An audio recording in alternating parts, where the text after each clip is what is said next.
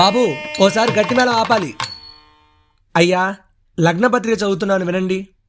స్వస్తిశ్రీ శోభకృతనామ సంవత్సర చైత్ర శుద్ధ నవమి నాడు అయోధ్యానగర వాస్తవ్యులైన మహారాజు దశరథుడు, మహారాణి కౌసల్యదేవిల జ్యేష్ఠపుత్రుడు, ఇక్ష్వాకు వంశోద్ధారకుడు, సగర భగీరథ హరిశ్చంద్ర వంశంలో ఉదయించిన తేజోపుంజము చిరంజీవి శ్రీరామునకు మిథిలాపురి నగర వాస్తవ్యులు మహారాజు జనకుడు, మహారాణి సునైనుల పుత్రిక ధరాపుత్రి సుమగాత్రి చిరంజీవి లక్ష్మీ సౌభాగ్యవతి సీతాదేవినిచ్చి మార్చి 30, 2023 అనగా రేపు గురువారం రోజున అభిజిత్ లగ్నమునందు దక్షిణ సాకేతపురి భద్రాచలపట్నంలో మరియు భారతదేశపు ప్రతి ఊరిలోనూ వివాహము చేయుటకు పెద్దలు నిశ్చయించినారు. ఈ సీతారామ కళ్యాణ మహోత్సవంలో తామెల్లరూ పాల్గొనగలరని మనవి. గట్టిమేళం గట్టిమేళం.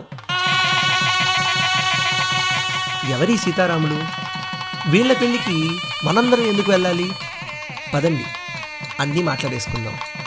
ఇతిహాసం విత్ దరహాస్ సరికొత్త అంకానికి మీకు స్వాగతం.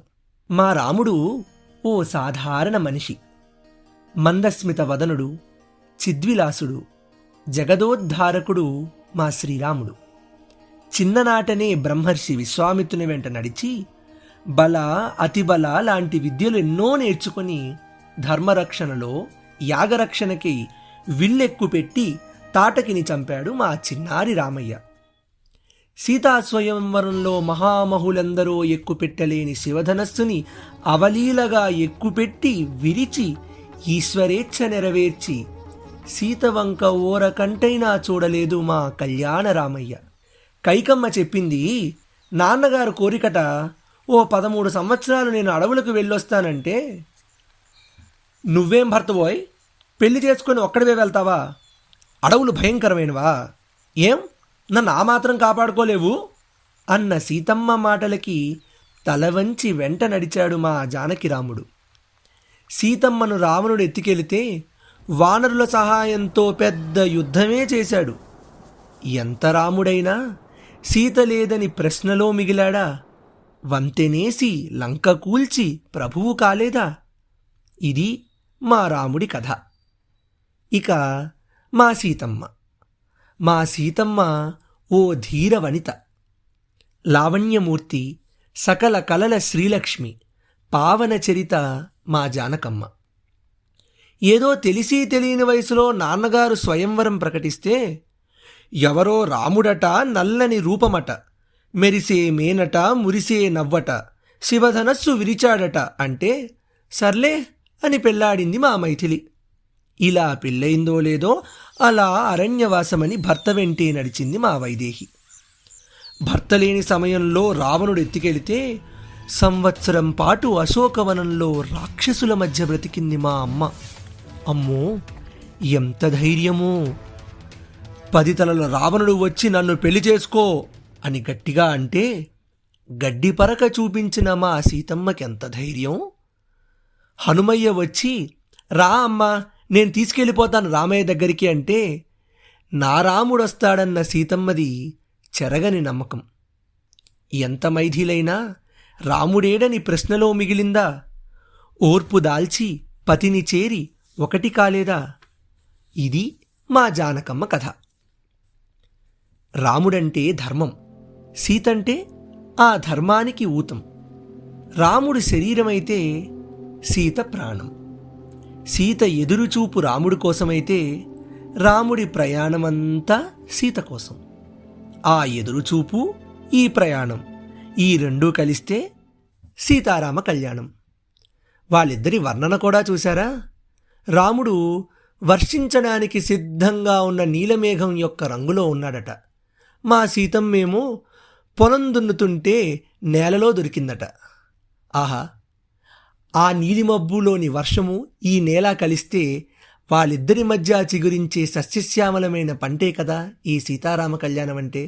ఎంత అద్భుతమైన ఊహ వాల్మీకి మహర్షిది అనిపించింది. పల్లె పల్లెలో రాముడి పిలిపే, గుండె గుండెలో రాముడి తలపే.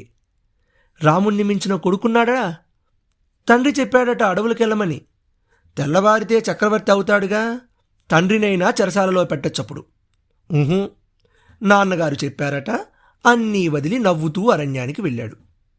రాముణ్ణి మించిన అన్న ఉన్నాడా?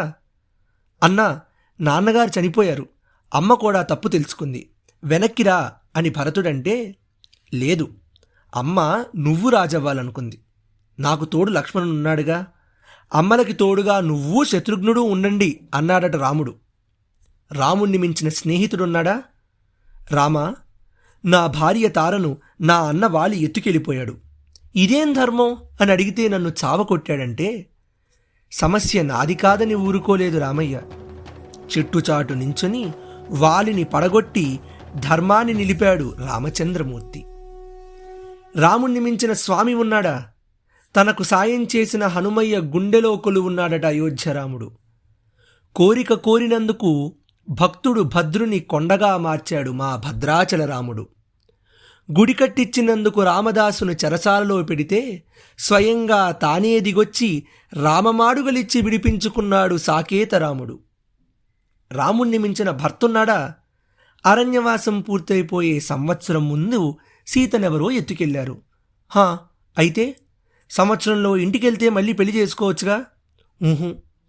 సీతే నా ప్రాణం అంటూ వెక్కి వెక్కి ఏడ్చి సీత కోసం సముద్రమే దాటి 10 తలల రాక్షసుడట, వాడిని చంపి సీత కోసం పెద్ద యుద్ధమే చేశాడు మా కోదండరాముడు. మా రాముడు సకల గుణాభిరాముడండి. మా రాముడు మనందరి రాముడు.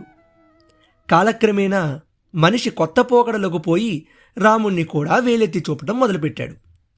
చంద్రుల్లోనే మచ్చలు చూసే మనకి రామచంద్రుల్లో మచ్చలు వెతకటం కూడా అలవాటైంది. రామకథ అంటే వాల్మీకి రామాయణమే. రాముడి కథ ఇన్నేళ్లుందంటే అది రాముడి కథే కాదు, ఈ జగతిని నడిపే ధర్మం కథ. సీతను రాముడు అగ్గిలో దూకమన్నాడు, రాముడొక పురుషాహంకారి అనే స్త్రీవాదులు ఒక్కసారి ఆలోచించండి. ఆ మాత్రం దానికి రాముడు అంత యుద్ధం చేయటం దేనికి? ఇంకొకరిని పెళ్లి చేసుకోక. సీతను రాముడు అరణ్యంలో వదిలేశాడు, ఒక నిండు గర్భిణిని కూడా చూడలేదు అనే ఓ హేతువాదులు ఒక్కసారి ఆలోచించండి. అరణ్యంలో వదిలేసేదానికి అయోధ్య దాకా తేవటం ఎందుకు? వారసుల కోసమా? ఇంకా పిల్లలు పుట్టలేదుగా మరి. అసలైనా ఈ కథ వాల్మీకి రామాయణంలో లేదు కదా. రామాయణం చదవలేదా? ఓసారి చదివేద్దురు, ప్రశ్నలన్నీ తీరిపోతాయిగా. ఇదండి మా రాముడి కథ. కొన్ని యుగాలుగా, శతాబ్దాలుగా, దశాబ్దాలుగా ప్రాంతాల్ని, భాషల్ని, కాలాన్ని కూడా దాటిన ఈ రాముడు మన మనసుల్లో, మన మనుషుల మధ్య మనం సృష్టించుకున్న మతాన్ని దాటలేడా? దాటాలి, దాటగలుగుతాడు. రాముడు మనందరివాడు. భారతీయ సాంప్రదాయాలన్నీ సీతారామాంకితాలు. అలాంటి సీతారాముల పెళ్లి రోజు రేపు అన్నట్టు ఆయన పుట్టినరోజు రేపే. మన సీతారాములకి పెళ్లి రోజు శుభాకాంక్షలు చెప్పేద్దామా? గట్టిమేళం వాయించండమ్మా.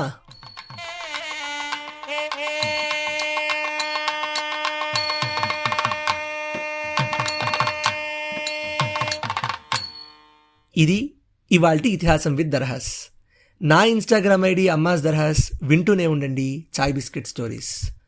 Now Itihasam with Darahas is streaming on all major platforms like Google Podcasts, Instagram, YouTube and Spotify. వింటూనే ఉండండి చాయ్ బిస్కెట్ స్టోరీస్.